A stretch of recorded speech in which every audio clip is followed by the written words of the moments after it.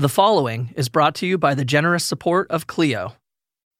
Welcome back. This is part 2 of False Confessions. In the previous episode, we were joined by Making a Murderer's Laura Nirider and certified forensic interviewer David Thompson. During our time together, we discussed why innocent people confess to crimes they didn't commit. We learned that police are allowed to lie and even present fake evidence while questioning suspects. And lastly, we talked about the theatrics and intimidation tactics used in interrogation rooms, all with the aim of pressuring people into confessions. We now turn our discussion towards the inherent risks for children during police investigations and how parents can become their worst enemy without even knowing it. My name is Michael Samanchik, and you're listening to the California Innocence Project podcast here on Legal Talk Network. Spent most of my life in prison, chasing a dream called justice.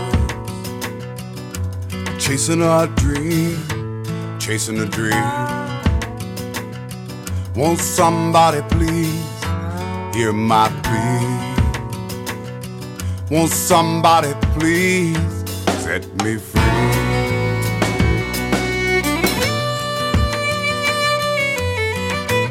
Law enforcement needs powerful tools to do their job. It's not easy catching criminals who don't want to be caught. At the same time, nobody wants to see innocent people go to prison. So how do we balance those two objectives? What changes are needed to prevent false confessions? How do we protect children during interrogations, sometimes from their own well-intended parents? Laura Nirider had some thoughts about this. If you've seen the Netflix documentary Making a Murderer, you might remember her client, Brendan Dassey. Brendan was a teenager with mental impairments who was only 16 when he confessed to being involved in the rape and murder of Teresa Halbach. His confession was videotaped, and what made it controversial was that Brendan clearly had an intellectual disability that made him susceptible to suggestion by the police. Laura believes Brendan is innocent. She challenged his confession on the grounds it was coerced due to Brendan's age and mental frailty. Here's what she had to say about safeguarding children during a criminal investigation. You know, and there's so many things we can do. One really important step that is just starting to take off is requiring kids in the interrogation room to have counsel before they're questioned, to get lawyers before they're questioned, right? We talked about Miranda rights, the fact that people are warned before questioning that they do have a right to a lawyer. But 85% of people waive those Miranda rights.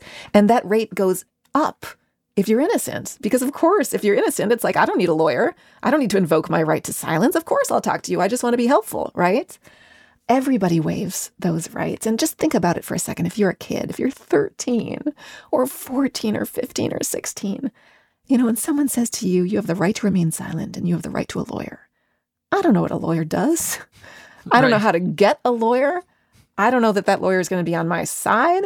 I don't understand what a right is. You know, I don't understand why I should stay silent versus not. None of this is sort of useful to me in the moment.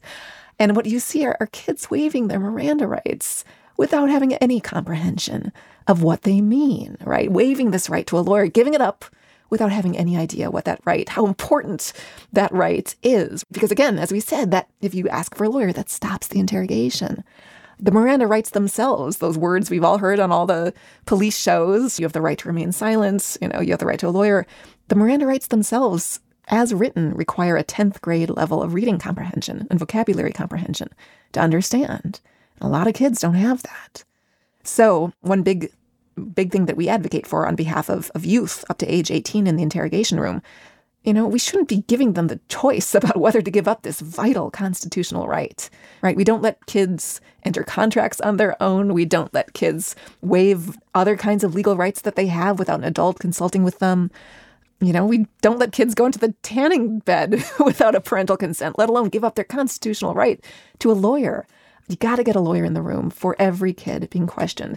Illinois and California recently have adopted the first statutes in the country that guarantee counsel to at least some kids who are being questioned in more serious cases. So those bills are great starts. We need to expand it, and it needs to be a lawyer for the kids. That's really important, as opposed to a parent. A parent, right. And I say that, right, as a mom. I've got 2 boys. And of course I would want to know if the police were questioning them. But here's the thing. A lot of parents don't know this, right? Only 13 states, or only about 13 states, require police to even try to notify a parent before they question their kids.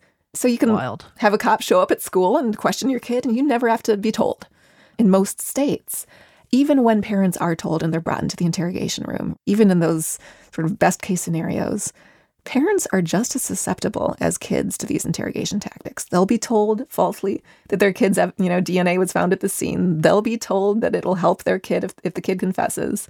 They can be co-opted and almost turned against their kids, almost made an arm of the interrogators, right? A tool for the interrogators to use. And those are some of the most difficult interrogation videos to watch, frankly, are ones where the police actually succeed in getting the parent to help pressure the kid to confess. The bottom line is we need lawyers. We need lawyers, and we need to sort of make sure they're there, not give kids the option to waive this constitutional right. Get lawyers in the room, straighten things out. That's how we'll solve this problem of false confessions for kids.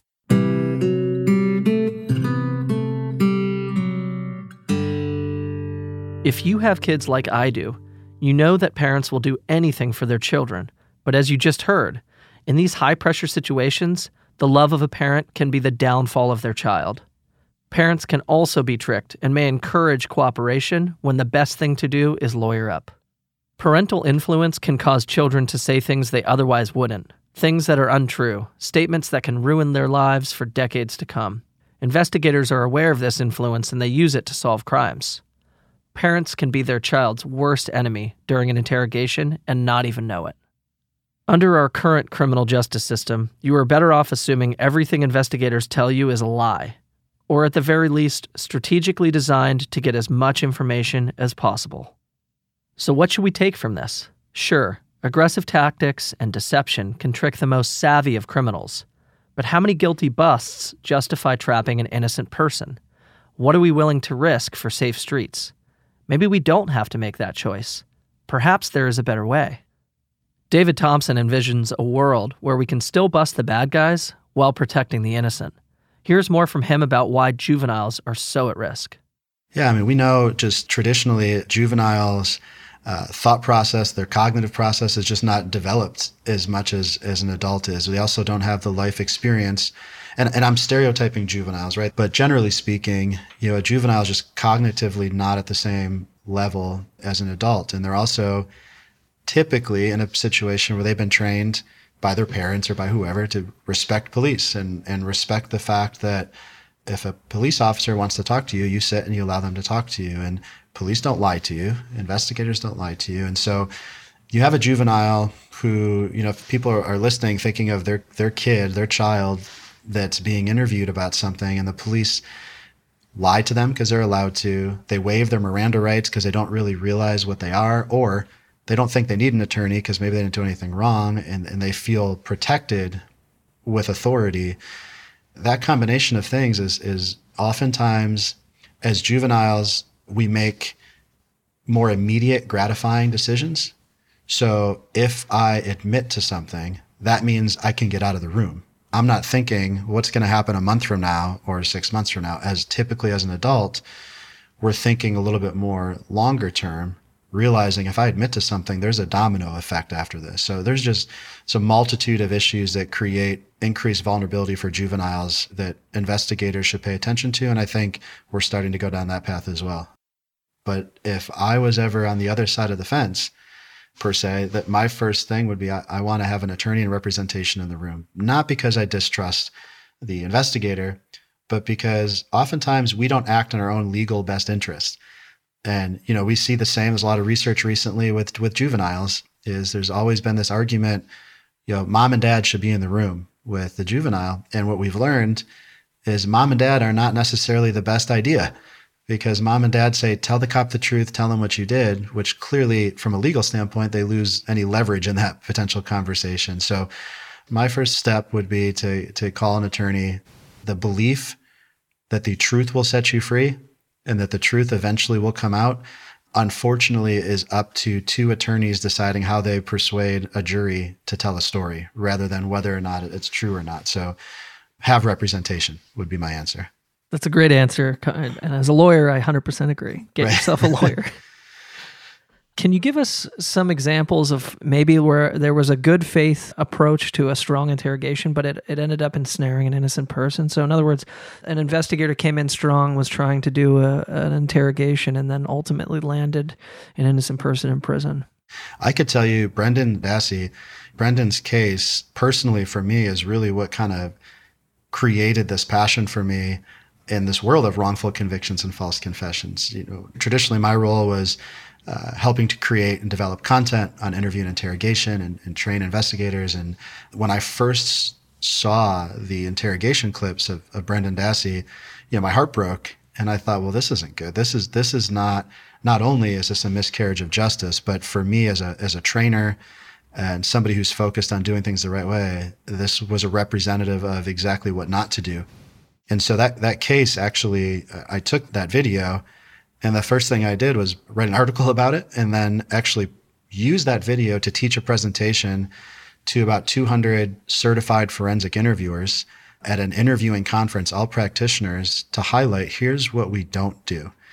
In that case, again, we've got more involved with incredible people like Laura Nirider and Steve Driesen and groups that advocate for Brendan and learn more about mental capacity, and not just relating to being a juvenile, but in Brendan's specific case, he struggled with communication, with language.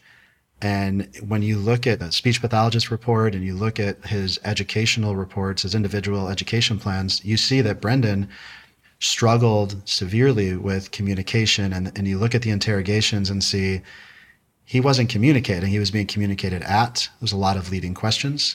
There was fact feeding. There was contamination of his confession. There was no representation. There's 2 detectives with just Brendan. And again, it hit every one of those indicators that, false or not, there's no way this is an involuntary, reliable confession. And that's really what the courts are looking at, or should have looked at differently.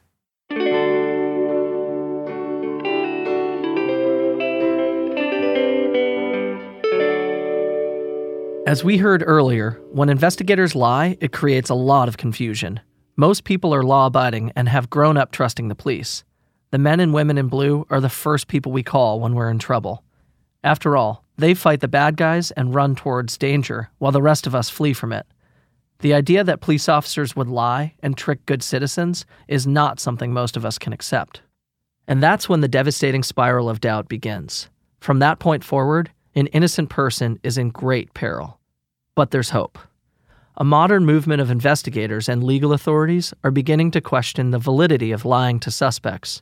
I talked with expert, author, and former Washington, D.C. police detective James Trainum about this very thing. But, when you lie to somebody, one of the things that it can do is there's a thing called an internalized false confession. It's when you actually begin to believe that you may have committed the crime. And think about it. If I'm talking to you, if I'm telling you about all these witnesses who saw you do it, all this evidence that we have against you, and I can't lie to you about that, because if I lie to you, I'll go to jail, which of course is a lie. And then you start thinking, well, he wouldn't lie to me. Maybe something happened. Maybe I blacked out. Maybe I suppressed this memory. And you actually begin to think that. But all of this mistrust between the community and law enforcement, a lot of it is generated by us. By going in there and lying to people and tricking them, you don't need to do that. The UK has proven that you don't need to do that. We feel like you have to. But when you lie to people here, why would they trust you anywhere else? When investigators sense their methods are wearing down a suspect's resolve, it can cause them to press harder. Of course, for an innocent and uncertain person, this increasingly confrontational approach can be very intimidating and put an immense strain on them. This means that they are much more likely to second-guess their own memories, and as we have seen many times before, it opens the door to false confession. But David Thompson and I talked about a different way for investigators to gather much-needed information from suspects and witnesses. Instead, he recommends deploying a non-confrontational interrogation model when questioning a person of interest. Here's David discussing why that approach might gather better information. I would say the last 5 to 10 years, there has probably never been so much dedicated research to the evolution of interviewing, research to what does deception even mean or look like, There's such a body of research of what causes false confessions. You've got groups like the Innocence Project that, we can see about 30% of these wrongful convictions contain a false confession. So there's just so much information that's out there that it has forced practitioners to become aware of it and embrace it. Traditionally, what we've seen, and whether a listener has watched Law and Order or they've been a part of these cases more as a practitioner, is a traditional confrontational interview often contains a presumption of guilt, right? So you have an investigator that walks in there and whether it's from a polygraph or some kind of probably faulty forensic evidence or whatever it could be, walks in with strong confidence and says, our investigation clearly cannot eliminate you, Michael, as a guilty subject. And it creates this presumption of guilt and this kind of confirmation bias where an investigator continues to accuse, where then whether an innocent or a guilty person is put into a position of defensiveness and resistance. And, you can imagine the emotional exhaustion of just a yes, you did, no, you didn't conversation. So non-confrontational approaches are really focused on fact gathering in the beginning of a conversation, open-ended questions, trying to obtain as much reliable information as possible before there's ever a decision made where you're going to ask some type of did you do it type question. So you're putting a subject in a position where they can make a rational choice if they're going to confess or not of their own free will versus this emotional, defensive, kind of traditional approach we've seen for decades now. Just to clarify, the non-confrontational method still focuses on busting the bad guys. The big difference is the initial strategy and mindset at the beginning. Rather than immediately hone in on a favorite suspect with the goal of a confession, the investigator's mission is to gather information. This allows law enforcement to shore up its leads without immediately giving up information to the suspect. The investigator has more opportunity to test their theories and add strength to their case. On the other side of the coin, the suspect is not immediately spooked into non-cooperation or acting against their interests. The guilty person knows they're guilty. The innocent person knows they're innocent. And there's no need to immediately blur those lines, giving law enforcement more time to figure out if the suspect is guilty or innocent. This more patient game of cat and mouse not only reduces the chance for a false confession or a bad plea deal made out of fear, it allows law enforcement to hold their proverbial cards closer until the right moment arrives. If we look at it from both the practitioner, from an investigator standpoint, and from looking at mitigating the risk of false confessions, it's really a win-win. It's difficult as an investigator and you walk into a room and the first thing you do is accuse somebody. Naturally, you're going to be met with resistance and emotion, and you become emotional. You give up your evidence early, which can lead to a whole bunch of other issues. So allowing, refocusing investigators on my goal should be, how do I get as much reliable information versus my goal should be to get a confession as quickly as possible. And really changing that mindset, I think, is really important.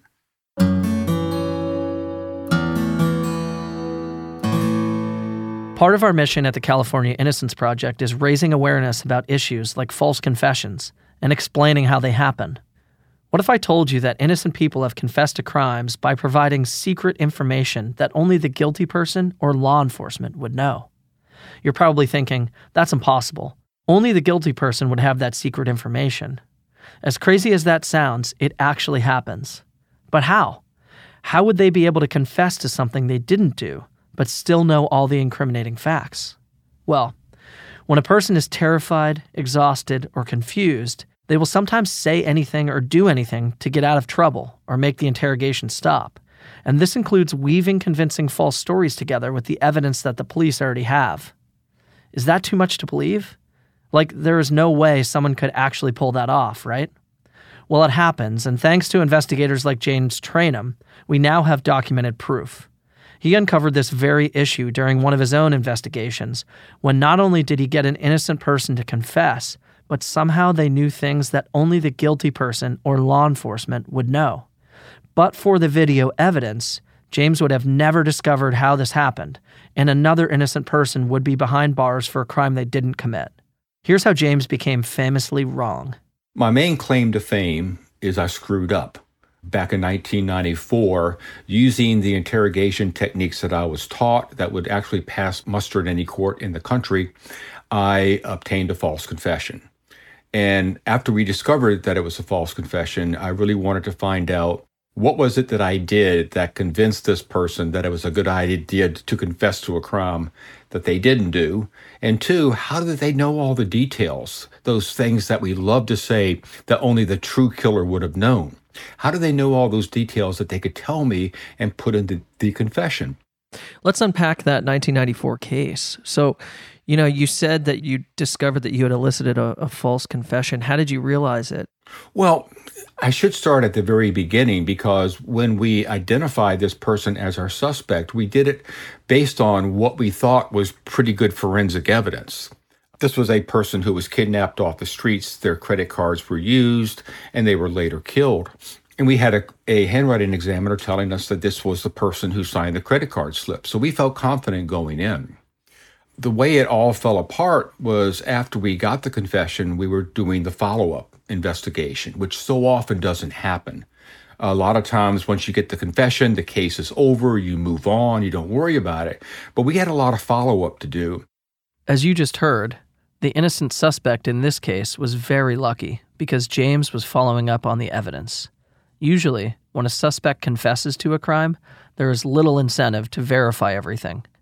But for some reason, even with a convincing confession, this case did not sit well with James, and so he probed further. And that's when he discovered some things that didn't add up. And as we were doing it, we uncovered her alibi. And, she was living in a homeless shelter at the time. She had a sign-in and sign-out sheet. And she was out some during the night that we needed her out, but not during the critical times. And she told you that when you were doing your interview? She did not tell us any of that. There was so much in going back and looking at this case. There were so many clues that just went whoom, right over top our heads, because we were so locked into tunnel vision that it was her. And, we fell victim to confirmation bias. And so we ignored the evidence that pointed in a different direction. And there was so much of it there looking back. Further fueling a problematic situation like this is confirmation bias. This happens when investigators suspect someone so much that they fail to see evidence to the contrary. Confirmation bias is a real problem for investigations. Not only can it result in guilty people getting away with their crimes, it can also mean that innocent people get blamed for them. Even the best of intentioned investigator can fall into this trap. Why is that? Well, as we've seen over and over again, investigators are under a lot of pressure to solve crimes. And sometimes, they just get a feeling about a person. Sometimes it's a look or something the suspect said, but the investigator can't shake the feeling. As a result, they only see evidence that supports their theory. The scary part is that the investigator does not see their own bias, and so the investigation becomes dangerous to innocent people. And as we've seen so many times before, once an investigator targets a suspect, it's very difficult to undo the damage. Here is James talking about confirmation bias creeping in. Tunnel vision has to happen in a case. Sooner or later, you're going to focus in on one suspect or one theory over others. The real danger is when confirmation bias also comes in. And confirmation bias is the selective interpretation of evidence. You begin to cherry pick your evidence to support your theory rather than, okay, we have some new evidence come in. Does it help our theory? Does it hurt our theory? Do we need to reevaluate our theory based on the new evidence? We don't do that. We just focus in on what is helpful and ignore what, and it's a very common human, thing. I mean, we all do it. But when it comes to an investigation, you're going to find that in every single wrongful conviction case, that's going to be present. And so then from the point where you realize she's got this alibi and it doesn't really match up with your theory. Right. How do you go from that? And because I think in a lot of cases, they probably would just disregard that, right? Or they'd say, oh, well, there must be something wrong with the sign-in procedure and we'll just disregard that. We tried, but we couldn't do it. So we went back and had our original forensic evidence reevaluated by others. And it turns out that it wasn't as solid as we thought. Wow. And so we had to let her go. So far, we've heard how James figured out the suspect was innocent. But how did she know all those things about the crime if she didn't commit it? It's not like the information was out in the public, at least not yet. The next question was, how did she know all these details? Well, fortunately, I kind of violated our policy, which was we only videotaped the final confession, and I videotaped a large part of the interrogation.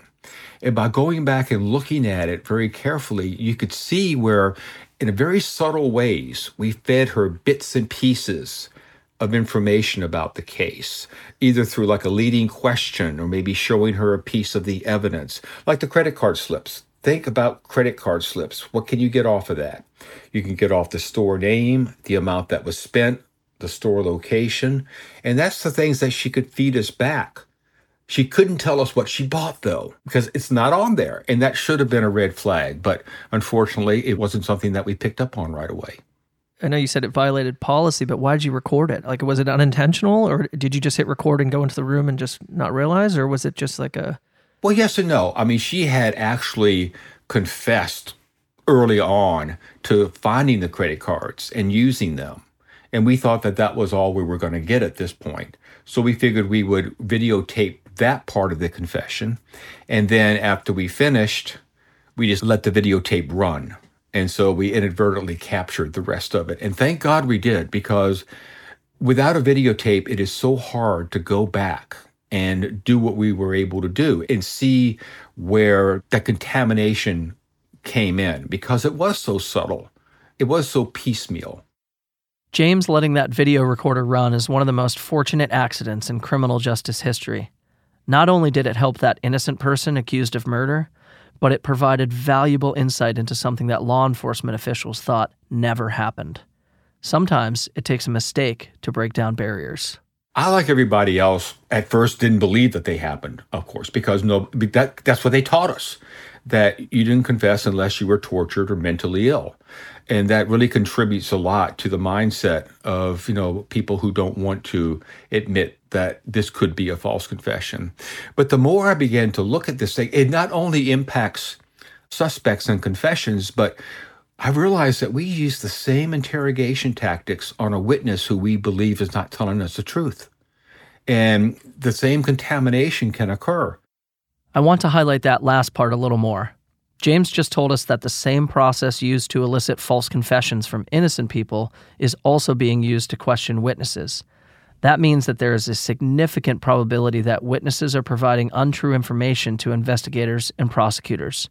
Here's more from James about witnesses. And so, we have bad witness statements all the time, and it can often result from the way that we interview and interrogate these people. I really realized that it was a much more widespread problem than we wanted to admit. And since, crimes are solved by witnesses, evidence, and confessions. Of those two, they involve talking to people and getting accurate information. Now, evidence, of course, you need to talk to people in order to put it into perspective. So being able to interview people properly and get accurate information is the most important thing that we do as cops. And it's the thing that we are trained in the less. I mean, we get more firearms training than we do training on how to talk to people and evaluate evidence. Knowing what we know today, it's hard to imagine where we would be if James had not let that tape run in his video camera those many years ago. What if law enforcement never got to see that innocent person falsely confess? How many more innocent people would have been convicted of crimes they didn't commit? It's a scary thought, one that certainly gives me pause.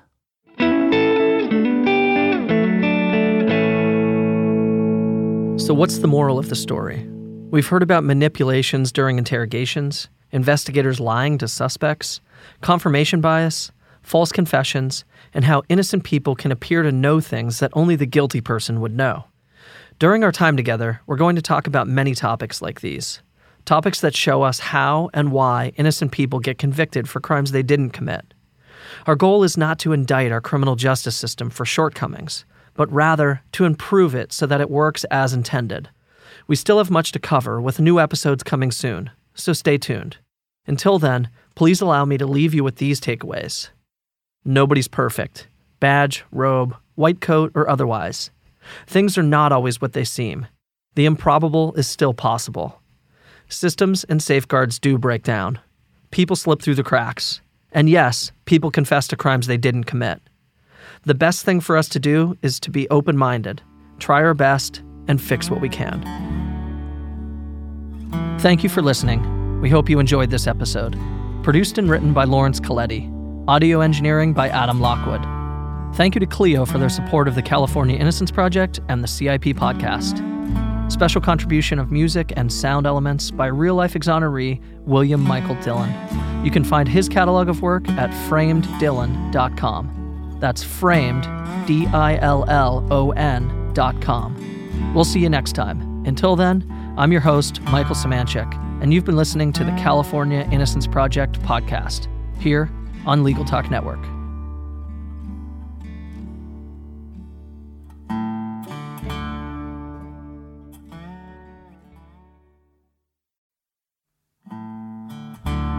Every month, the California Innocence Project receives thousands of handwritten letters from those seeking justice for wrongful convictions.